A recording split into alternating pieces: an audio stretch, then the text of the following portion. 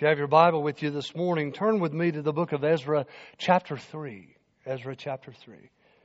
We began last week this expositional series through the book of Ezra. We're also going to go, Lord willing, through the book of Nehemiah as well.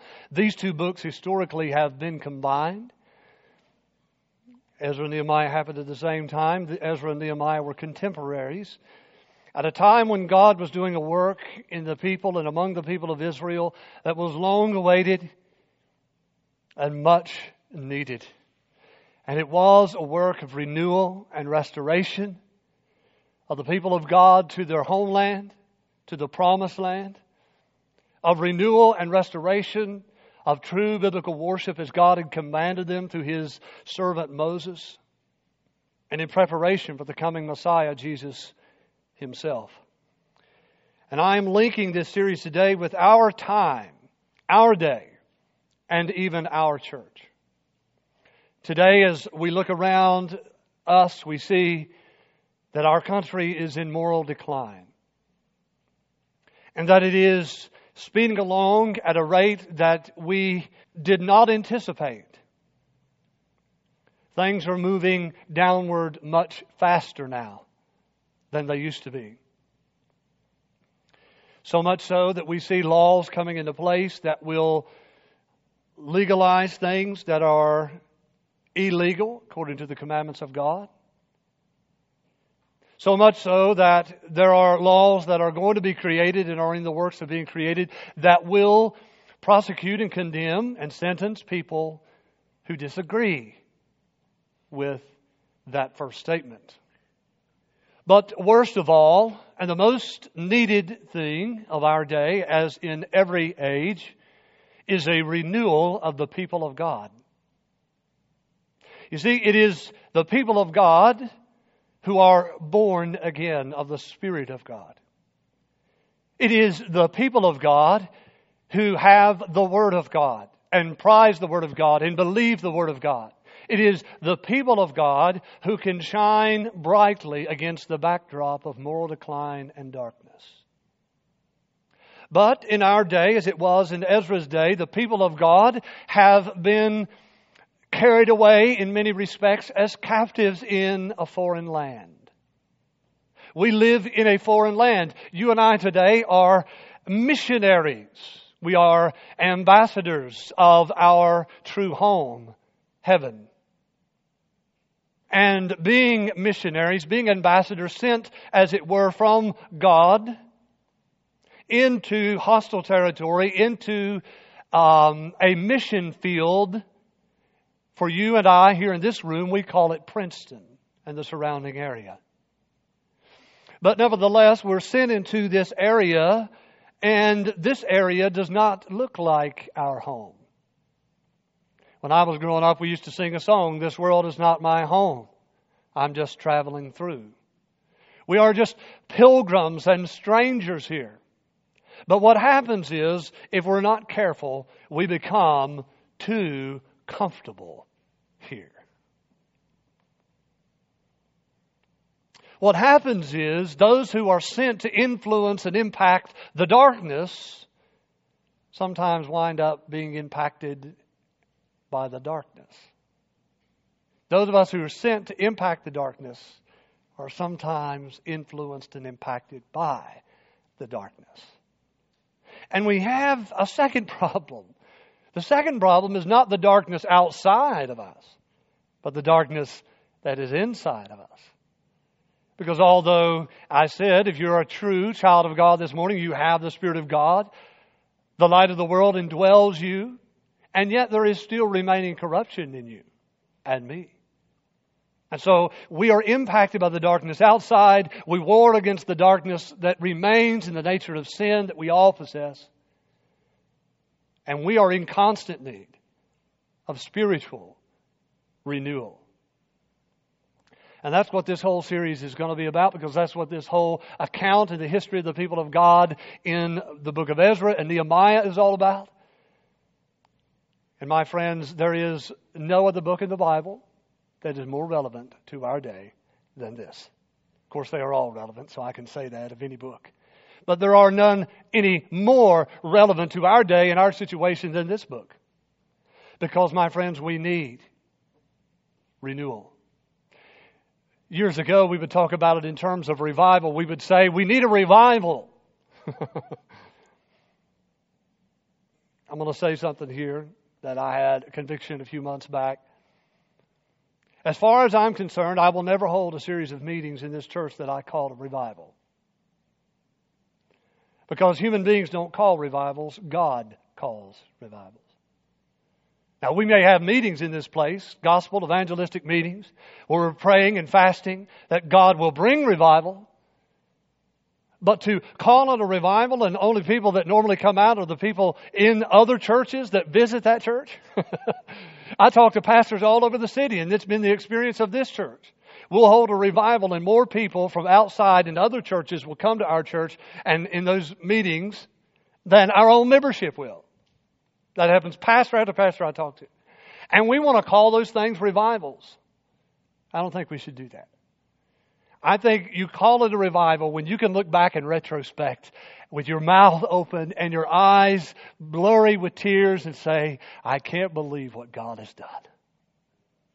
God has truly awakened His people to spiritual renewal and revival. Praise God, let's write about it for the history books for future generations. But we cannot make revival happen. It happens at God's time, and it happens in God's way. And we learned that last week as we looked at the beginning of the renewal. That was last week's title, Renewal Begins.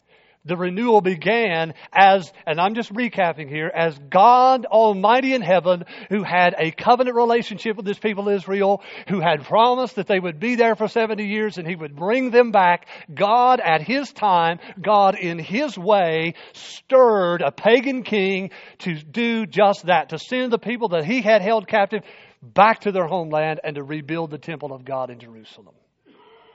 God stirred certain of the people of Israel to have a mind and a heart and a desire to go back to Israel, to go back to Jerusalem and build this temple and reestablish God's law and sacrificial system there.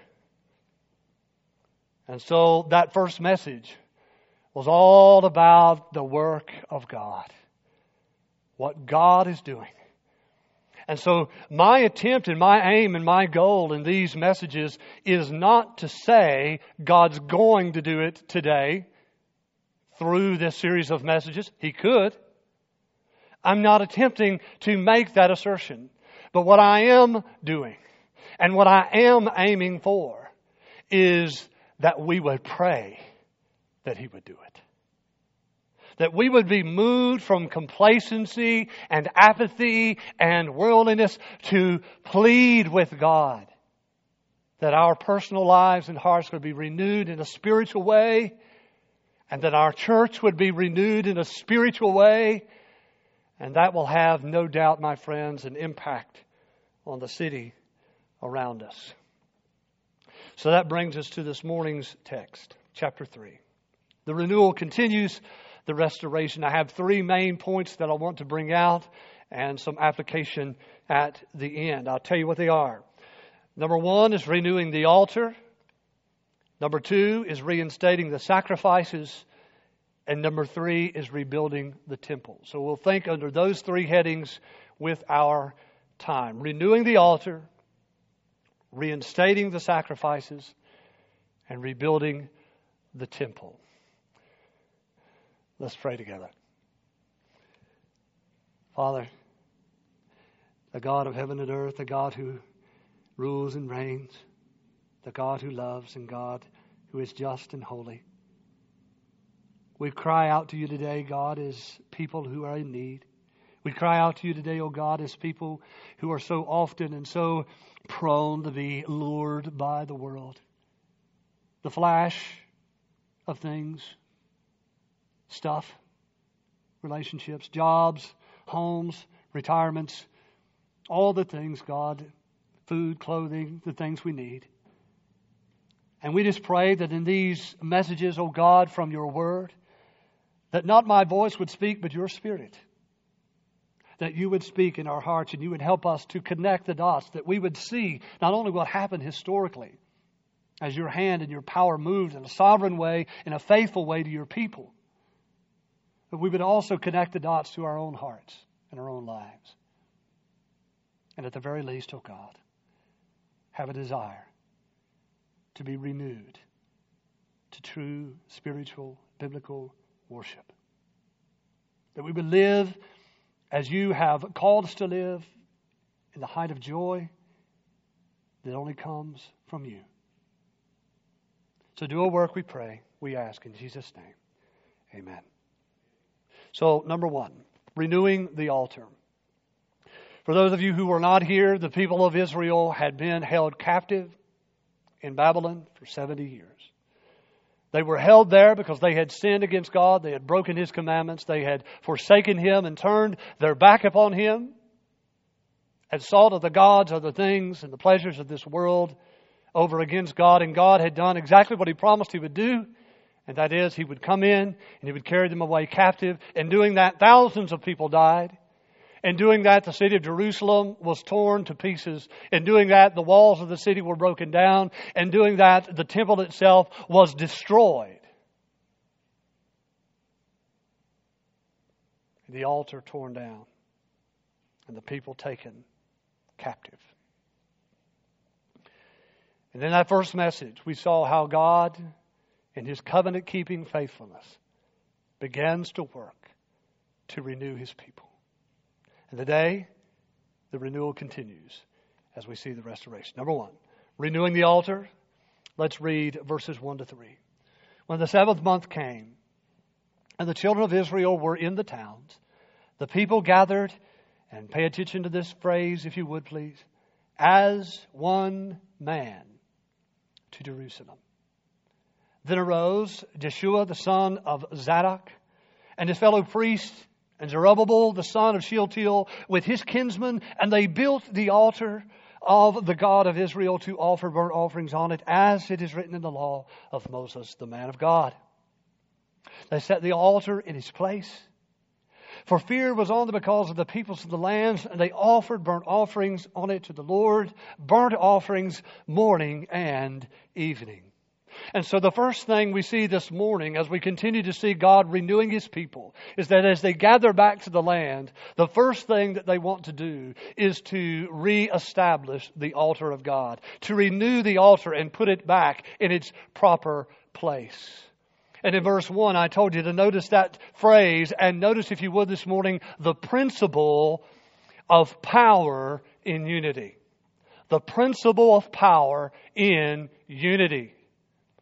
My friend, today, one of the main tasks of Satan and demon spirits today is nothing less than attempting by every and all means possible to divide the church of Jesus Christ. Because if he can divide us, he will weaken us. There is a power in unity. It is a principle. You can write it down, put it on your wall, put it on your calendar, whatever you do, put it there and understand there is a principle in the Word of God and in the reality of our lives. And that principle is this: there's power in unity. There is power in unity even outside of the church. There is power in unity, whether it's a football team, when all of those guys are working together, each one pulling his weight, each one doing what he's supposed to do. Let me tell you something. That ball team is going to win. They're going to win because there is a power in unity. That is true whether it's a corporation. That's true whether it's a family. You take a family that Satan has come in and they're divided. Oh, they're weakened. They are weakened. And Satan is attempting and has always attempted to divide the people of God. And he is doing that, trying to do that, is doing that in many respects today. The phrase there that catches your attention, as one man. This creates a synergy when the people of God come together with a singular purpose, with a singular passion. We can see this clearly as we look back in the Old Testament, can't we? You remember when people fell into sin, and one of the things, first thing happened, they were thrown out of the garden. And the people began to gather themselves, and we have this story called the Tower of Babel. And even God declares there this principle that I'm sharing with you this morning. He said, if they come together as one to do this, there's nothing they cannot do. And so division and disunity is a great enemy of the church of Jesus Christ. And we see that, do we not, in the letters in the New Testament? Paul writes all the time when he's writing back to the churches. Be of one mind, brothers. Be of one heart. In other words, have a singular mission. Have a singular focus. Have a singular passion, that will ignite this synergy in your efforts to worship and praise and share the gospel and see people saved and discipled for Christ. And what was their singular purpose and passion? It was this: to seek God. That's what it was. To seek God. What is the purpose of establishing the altar? What is the purpose of renewing this altar on the place where God had said to put it? The purpose of the altar, it is that at that place that we can, as a people, seek the God of heaven. For what? For fellowship, for communion with the living God. To have this connection, as it were, with the God of heaven through the sacrifice of a substitute. So, that was their priority. That was their priority. And my friends, let me just ask you, what priorities do you have in your life? I can tell you a little trick that I use sometimes to reevaluate my priorities. Because if I were to ask you if you prioritize God, most of you would say yes. But if you would sit down before God and you would look at these few things, you would say, okay, God, where do I spend the majority of my time? Where do I spend the majority of my money? And what is it that ignites and fills my heart with joy? Those three things can help us. Because if I look back over my week, let's say, and I have spent X amount of time in prayer, in passionate, pleading prayer, oh God, I want to know you. I want to experience you today. I want to feel the warmth of your embrace. I want to feel the smile of your countenance. I want to feel and experience that promise that you made to me, Jesus, when you said that you would come to me and you would manifest yourself to me.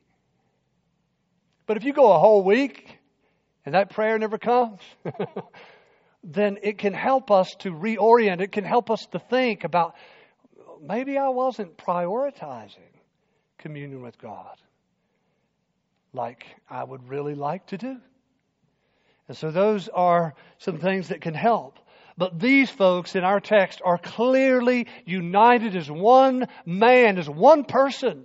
There's no division. They have one goal. That's to have communion and worship God together through the means that He's prescribed. And that means starting with the altar. The place where we can commune with God. And certainly we could say and see that they had other pressing things in their life. I hear people all the time, and I am tempted all the time to make excuses. Are we not? To say, I have so many other things that I have to get done. I mean, I've got to work. I've got, school. I've got to pay my bills. I got to go to the grocery store. I got to mow my grass. I mean, I've got a wife. I've got a husband. I've got children. I've got grandchildren. There's all this stuff that I've got to do. And there's all these pressing things in my life. And certainly they could have said the same thing. I mean, we just got back into town. I mean, we've got to do other things. There's stuff we got to do. But we see that they were united in the purpose of seeking God. And they were not deterred by the other fleeting things of this world, but they made it a priority in the midst of all the other things going on. Let me give you a few examples of this building of the altar for the purpose of establishing communion with God. Let me give you some text. First of all, in Genesis chapter 8, verse 20, and you don't have to turn there, just jot these down. In Genesis chapter 8, verse 20, we find that Noah, the first thing that Noah did when he left the ark was to build an altar to the Lord. I found this remarkable. You know, when I first came to this church, I believe it was a Sunday night, Jackie and I visited the church. We knew that God was calling us here. We thought, okay, let's go and see. And so we're there, we're sitting right over here, and I'll never forget that series of messages. I don't know what all it was about, but Pastor Butch preached about Abraham building an altar. And that struck me. Everywhere Abraham went, he built an altar to the Lord. The priority of Abraham was to establish this altar so that he could commune with God, so that he could offer up his praises and his sacrifices to God and to seek the face of God and the favor of God. And that's what Noah did. I mentioned Abraham in Genesis chapter 12, verse 7. Genesis chapter 12, verse 7. We find the Abrahamic covenant. It's when God told Abraham, get up from your father's house and leave, go to the place I'm going to show you. And it says that he built an altar to the Lord. And on in the life of Abraham, you can read there for yourself. So Noah did it, Abraham did it, Jacob did it. And I remind you that this is before the law was ever given. This is before any temple or any tabernacle. Okay? They had an altar. They had an altar so that they could seek the face of God. We have Abraham, also Jacob, whose name was changed to Israel. When he returned to the land of Canaan, he built an altar in Genesis chapter 33 and verse 20. Genesis chapter 33 and verse 20. And then Moses himself, as he is instructed by God in Exodus chapter 17 and verse 15, built an altar to the Lord. An altar to the Lord. Why? Because priority and the desire of his heart, of their hearts, was to seek the face of God. Exodus chapter 20, I do want to read this to you. Exodus chapter 20, verses 22 to 26. I want you to listen. If you don't turn, you can if you'd like. Exodus 20, 22 to 26. And the Lord said to Moses, thus you shall say to the people of Israel, you have seen for yourselves that I have talked with you from heaven. I have talked with you, God says, from heaven. You shall not make gods of silver to be with me, nor shall you make for yourselves gods of gold. An altar of earth shall you make for me, and sacrifice on it your burnt offerings and your peace offerings, your sheep and your oxen, in every place where I cause my name to be remembered. And here's the phrase, I will come to you and bless you. Then he goes on to say, if you make me an altar of stone, you shall not build it out of hewn stones. In other words, you take a chisel and you cut it and you shape it. Why? For if you wield your tool on it, you profane it. It's a massive indictment of the sinfulness of human beings. Even what we do, what I'm doing today, has a mixture of corruption and holiness in it. Because I am not a perfect man. And nothing that we do as human beings is totally perfect and holy.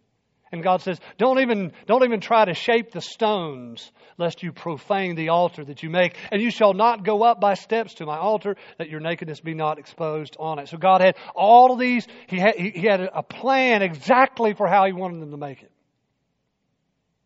You know what that tells me, by the way? We're going to see that later on when we get to the book of Nehemiah. That God has an awful lot to say about how His people should worship Him. Did you know that? Now, the Bible does not say everything about what we should do and how we should do it, but the Bible has a whole lot to say that should help shape our convictions of that. So those two phrases combined, I have talked with you from heaven. God has revealed Himself to His covenant people, and He says, where you build this altar, wherever I cause my name to be remembered, I will come to you and I will bless you. The altar was seen as a place to beseech God, to seek God, and to commune with the God of heaven for favor and blessings and joy. And that's what you and I should do. It represents communion with God and the blessings that flow out of that communion. That's number one. Number two is reinstating the sacrifices, verses 3 to 6. Let's go back to Ezra. Ezra chapter 3, verse 3. This is reinstating the sacrifices. We have an reestablished altar, and now we're going to have the sacrifices. This is what he says. Verse 3. They set the altar in its place, for fear was on them because of the peoples of the land, and they offered burnt offerings on it to the Lord. Burnt offerings, read those two words, morning and evening. And they kept the Feast of Booths, or tabernacles, some translations, as it is written, and offered the daily burnt offerings by number according to the rule, as each day required. And after that, the regular burnt offerings, the offerings at the new moon, and all the appointed feasts of the Lord, offerings of everyone who made a freewill offering to the Lord. From the first day of the 7th month, they began to offer burnt offerings to the Lord. But the foundation of the temple of the Lord was not yet laid. And we'll come to that here in just a moment. So now we have the reinstating of the sacrifices. What's the purpose of the altar? To commune with God and to enjoy the benefits of that communion that flow out into our lives and the blessings of our lives. But what happens at the altar specifically is that the altar is designed for there to be a sacrifice placed on it. The sacrifice is burned on the altar. And the smoke, as it were, would ascend upward toward heaven, representing the prayers, the petitions, the desires, and the praises of the people of God. You see it? It's a visual. We come to God, this is very important, we come to God through a substitutionary sacrifice that is then able to carry our pleas, our petitions, and bring to us the favor and the blessings of communion with God.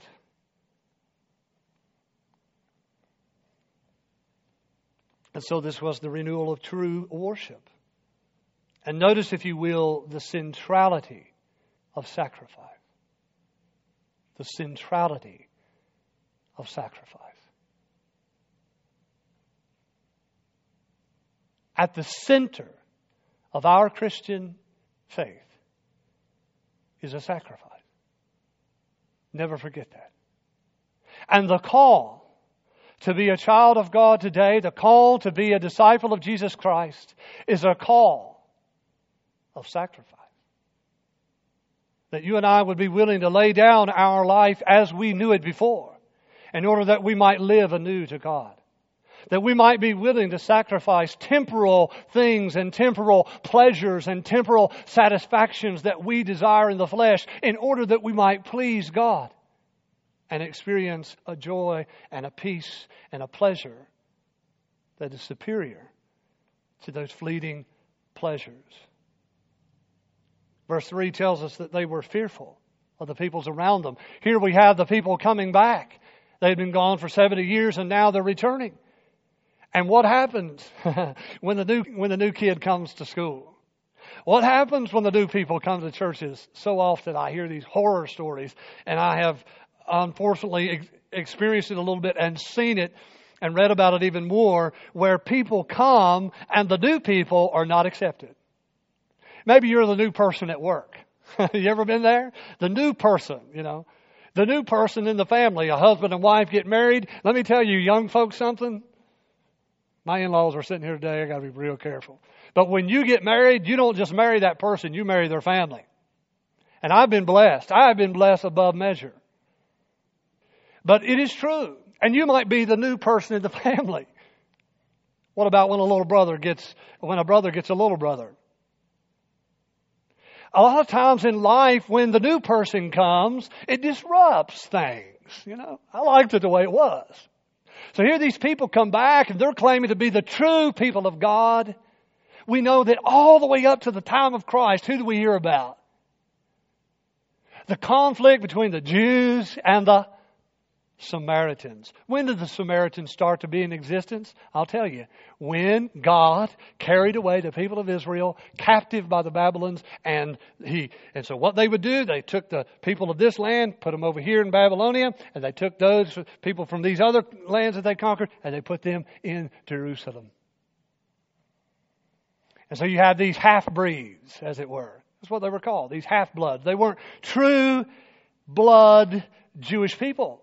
And so they're coming back, and the people are looking and saying, hey man, we were doing fine without you. We were worshiping God on this place. What do you mean you need to tear down our altar and build a new one? What do you mean you're going to change things up around here? Oh no, you're not doing that.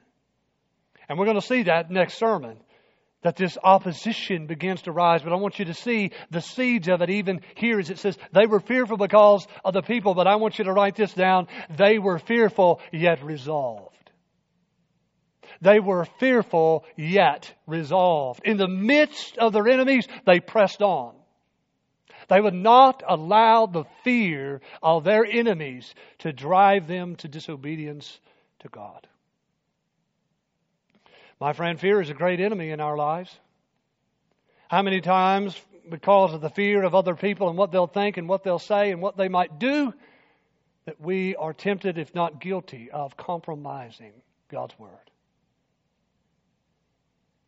Tempted, if not guilty, of compromising the commandments of God in our lives. They were fearful, yet they were resolved. They were seeking God with a covenant relationship which God had established with them, which was to be maintained through their obedience to His law, which included this altar and sacrificial system, and they knew they must obey the Lord rather than man. Notice, if you would, the phrase morning and evening. I had you to think about that as we read it. It speaks to me today that communion with God and a relationship with God is a daily walk with God. Let me say three things about this reinstating of the sacrifices. Number one, the sacrifices were a continual reminder of their sin. Morning and evening, what happens on the altar? You would sacrifice in the morning and you would sacrifice in the evening. Well, guess what? It's not like, you start a little fire. If you start a fire in your house, okay? If you have a fireplace, or you grew up in a place where you had a fireplace, you start the fire in the morning because it's cold, man. You got to get up and stoke the fire, or maybe even start it if it went out. But you start the fire in the morning and it burns throughout the day. And that's what this is. This is a continual expression reminding the people of Israel of their guilt every day. That we are guilty before God as sinners and we need a substitute. Every morning I have to have a substitute because I'm guilty. Every evening, got to keep that going. Not to mention the different festivals that they would celebrate, and we'll talk about one of them here in a moment. So that's the first thing. It was a continual reminder of their sin. Secondly, the sacrifices were a continual reminder of the mercy of God that was given through a substitute. It reminded them not only of their sin, but of the mercy of God. As they would stoke the fires and as they would put that offering on the altar, they would be remembering that God is a merciful God. But God is not just merciful like, I know you've done me wrong, but that's okay. That's not the way God's mercy works. I want you to hear this. God's mercy works and comes to you through a substitute. No other way. So they couldn't just, God, give us your favor. God, give us your blessings, provide for us, make our cattle fruitful, and help us and give us health and provide for us and protect us from our enemies, and just we want to have communion with you and everything that you provide. Just give us all of that. They cannot, and you and I this morning cannot go to God like that. Cannot. The only way that they could come to God, and the only way that you can come to God and expect to receive favor and blessing and joy and happiness, is through a substitute. And every time they lit the fire, and every time they laid a sacrifice on the altar, that's what it reminded them. Number one, I'm sinful. Number two, God's merciful. And number three, the sacrifices were a continual reminder of the ultimate sacrifice to come. Namely, Jesus of Nazareth. When John the Baptist saw Jesus coming around where he was baptizing on the Jordan River, it's recorded in the gospel accounts that John the Baptist saw Jesus coming and he said, "Behold the Lamb of God that takes away the sin of the world."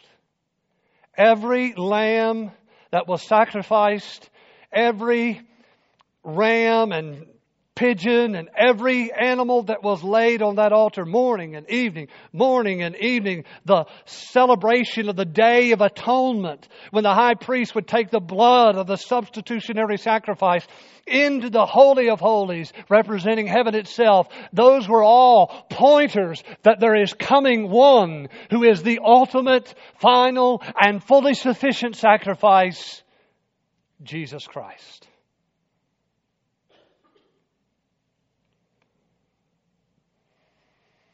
Number three. It's number three. So we've had the renewing of the altar, the reinstating of the sacrifices, and thirdly, finally, the rebuilding of the temple itself. Let's look at verse 7.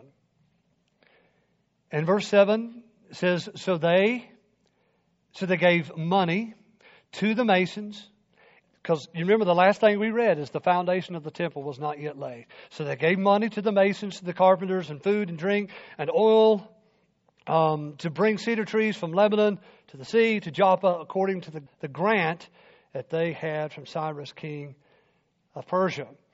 Now in the second year after their coming, so this is 2 years after they came, this is when all this took place. In the second year after their coming to the house of God at Jerusalem, in the second month, Zerubbabel, son of Shealtiel, and Jeshua, the son of Zadok, made a beginning, together with the rest of their kinsmen, the priests and the Levites, and all who had come to Jerusalem from the captivity. They appointed the Levites from 20 years old and upward to supervise the work of the house of the Lord.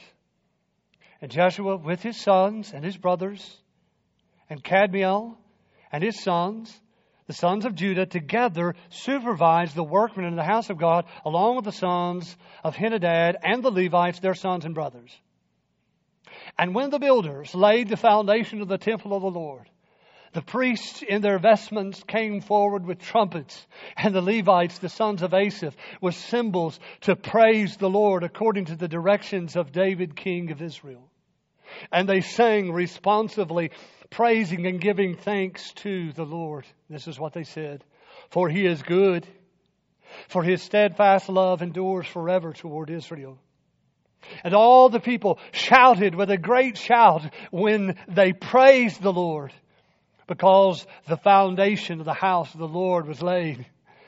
They were being renewed, my friends, and they recognized the joy and the greatness of it. Verse 12, But many of the priests and Levites, the heads of the fathers' houses, old men who had seen the first house, wept with a loud voice when they saw the foundation of this house being laid, though many shouted aloud for joy, so that the people could not distinguish the sound of the joyful shout from the sound of the people's weeping.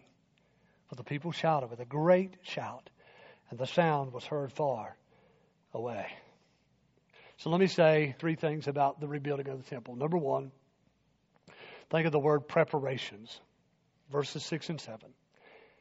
The foundation was not laid, so preparations were made to begin to build it. In your life, in your career, in your relationship to a spouse, in raising children, everything that you do, preparation is essential. It's critical. In having a church that is biblical in its mission and its focus and its practice, there must be preparations. There must be study and prayer, petitions to God, that we will do it in a way that's pleasing to Him and according to His Word. Secondly, think about the phrase leadership established. leadership established. Verse 8. We see the giving here again of the names of the people who would be in leadership of the operation of rebuilding the temple. And certainly, once again, everything I've always heard my whole life rises and falls upon what? Leadership. Leadership is important.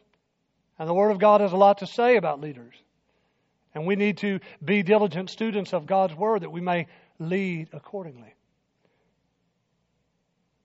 And thirdly, the foundation itself was laid in verse 10. And I put these two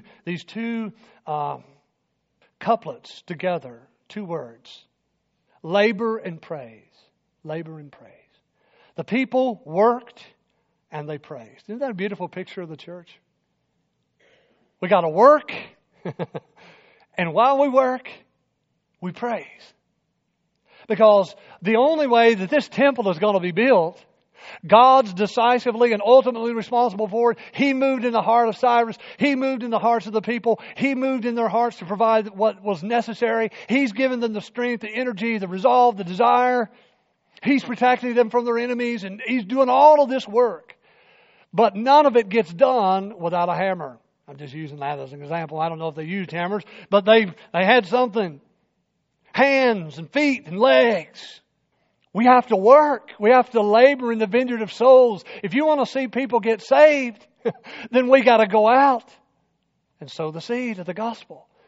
If we want to see a harvest of fruitfulness in our lives for the glory of Christ, we cannot expect God to do it outside of our participation with Him.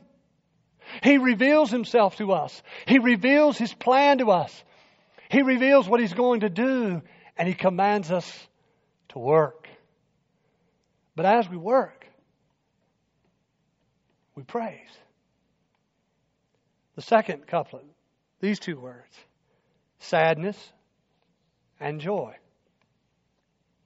It says that as they began to lay the foundations of the temple, they were just overwhelmed by joy. God is renewing His people. We've been waiting on this for a long time.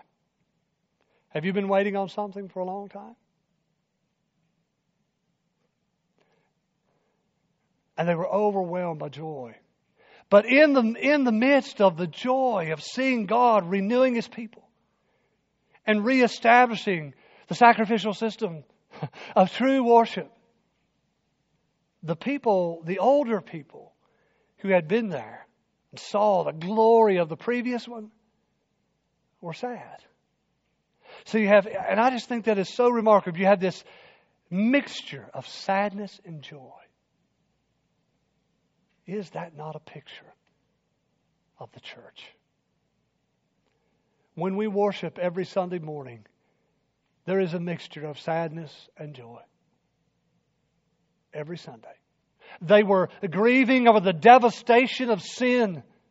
We remember what this temple looked like. We remember the blood in the streets.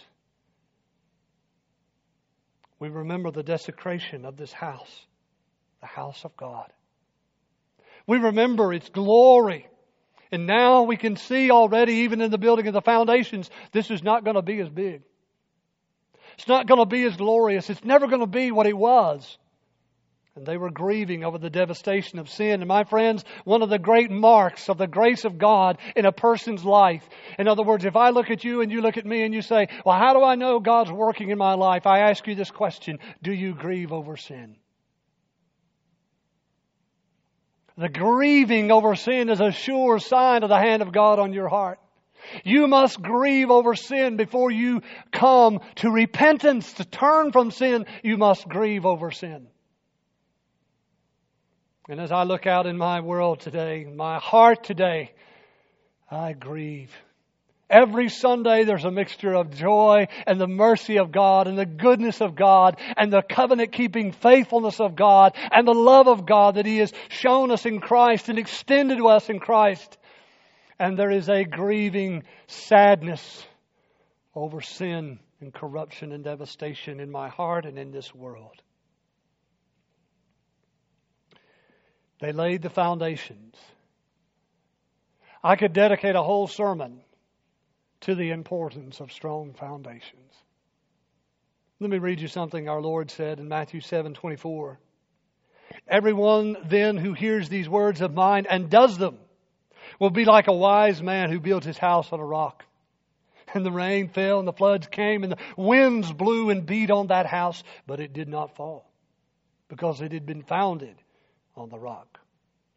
And everyone who hears these words of mine and does not do them will be like a foolish man who built his house on the sand. And the rain fell and the wind and the floods came and the winds blew, and beat against that house, and it fell. And great was the fall of it. Great was the fall of it. Renewal, my friends, has stages to it. And the place to begin is with God. Begin with God, as we see in our story. They didn't have the temple yet, but they did what they could. They built an altar. They started to give the daily morning and evening sacrifices. They celebrated at the proper time the Feast of Booths, which reminded them of their exile, of their forefathers in Egypt, and how He had been faithful to bring them out after 400 years into the land of Canaan, out of which they had been exiles. And so can you imagine keeping that Feast of Booths that first time back in the land? They did what they could at the time. They began with the priority of seeking God, with worshiping God, with communing with God. And they built and they worked and they continued to do what they could do. And that's a word to you, my friend. Do what you can do. They didn't have the temple yet. And there's a lot of things in your life, there's a lot of things in our church that we don't have in place yet. Do what you can do. Do what you can do today. Renewal happens in stages. What is God telling you to do today? What has God laid upon your heart to do today in response to His Word? You start there. You start there. Let me give you a few closing remarks.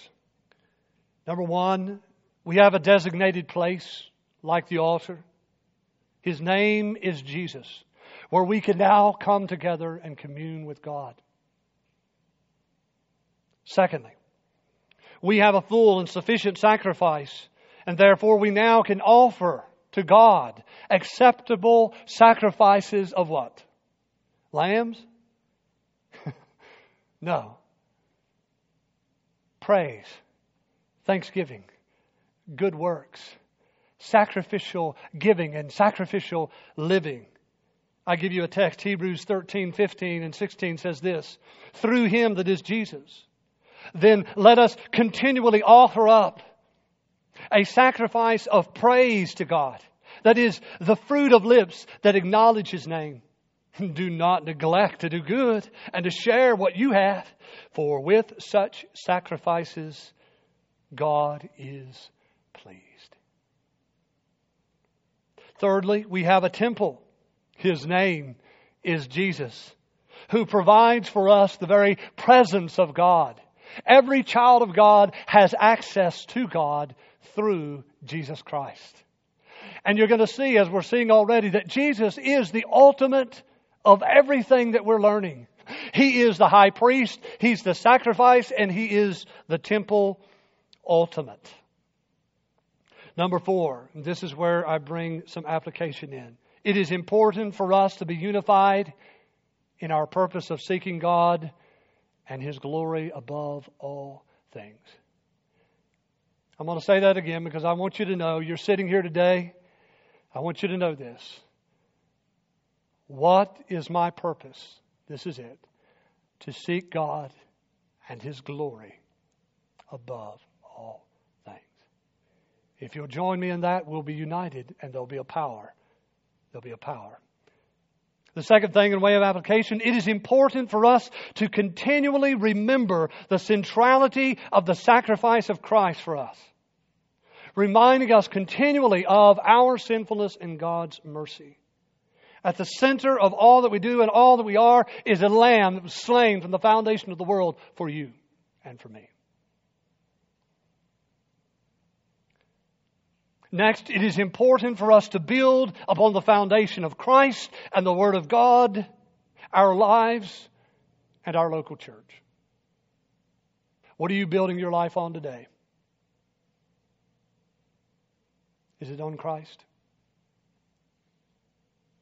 If you build your life on something else, it's sinking sand. Did you know the richest people, the most powerful people in the world today may not be building on a good foundation? And although they may look by all outward appearances to have everything going their way, I assure you they do not. Build your life, and we must build this church on the foundation of Jesus Christ and His Word. And finally, it is important for us to continue to build with the strength that God supplies. And listen, at the pace that God allows. It is stages. And God has His plan. God has His purposes. And we grow with the strength.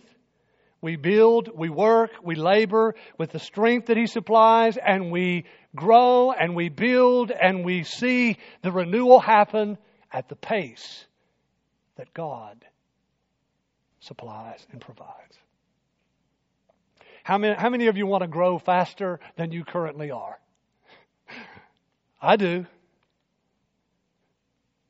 Sanctification is one of the most mysterious doctrines in all of the Bible. I want to be more like Jesus than I am. And I get so frustrated with myself. Do what you can do, when you can do it, with the strength that God provides, at the pace that He allows. This church will not grow in spiritual matters, which is more important than numerical matters. This church will not grow any faster than God has determined that it will grow. Because it is neither he who sows that is anything, nor he who waters, Paul says, but God who adds the increase. Let's pray together. Oh God, as we come to you this evening, we are so ready for you to do a work. And I pray that our readiness will not just drop off the map when we leave out of this place today. I pray, God, that you will give us a heart to linger longer in prayer and more often in prayer. I pray that you would give us a heart, if it would be pleasing to you and if it would be beneficial for us, that we would fast from earthly food and provisions and stuff in order that we might seek your face more diligently, more wholeheartedly. I pray that you would give us a heart that has as a supreme passion a desire to glorify you through obedience to your word and your commands. Oh God, I pray that if there's one in this room today who needs not to be renewed, but to be revived, to be actually resurrected from spiritual death, I pray that even in this moment, you would do the thing that you did at Lazarus' tomb. Lazarus, come forth. That you will cry out to these hearts, and the words that have been spoken today about their sinfulness and about your provision for that sin in Christ would ring so true, so loud, and so profoundly in their hearts that they would say, oh God, forgive me. Oh God, come into my life and do this work. Make me your own, that I may live for your glory and for your honor and for the glory of Jesus Christ. I trust in the finished work of that one the preacher was talking about. Jesus, the full and sufficient sacrifice who can save to the uttermost those who come to God through Him. So do your work. We pray in Jesus' name. Amen.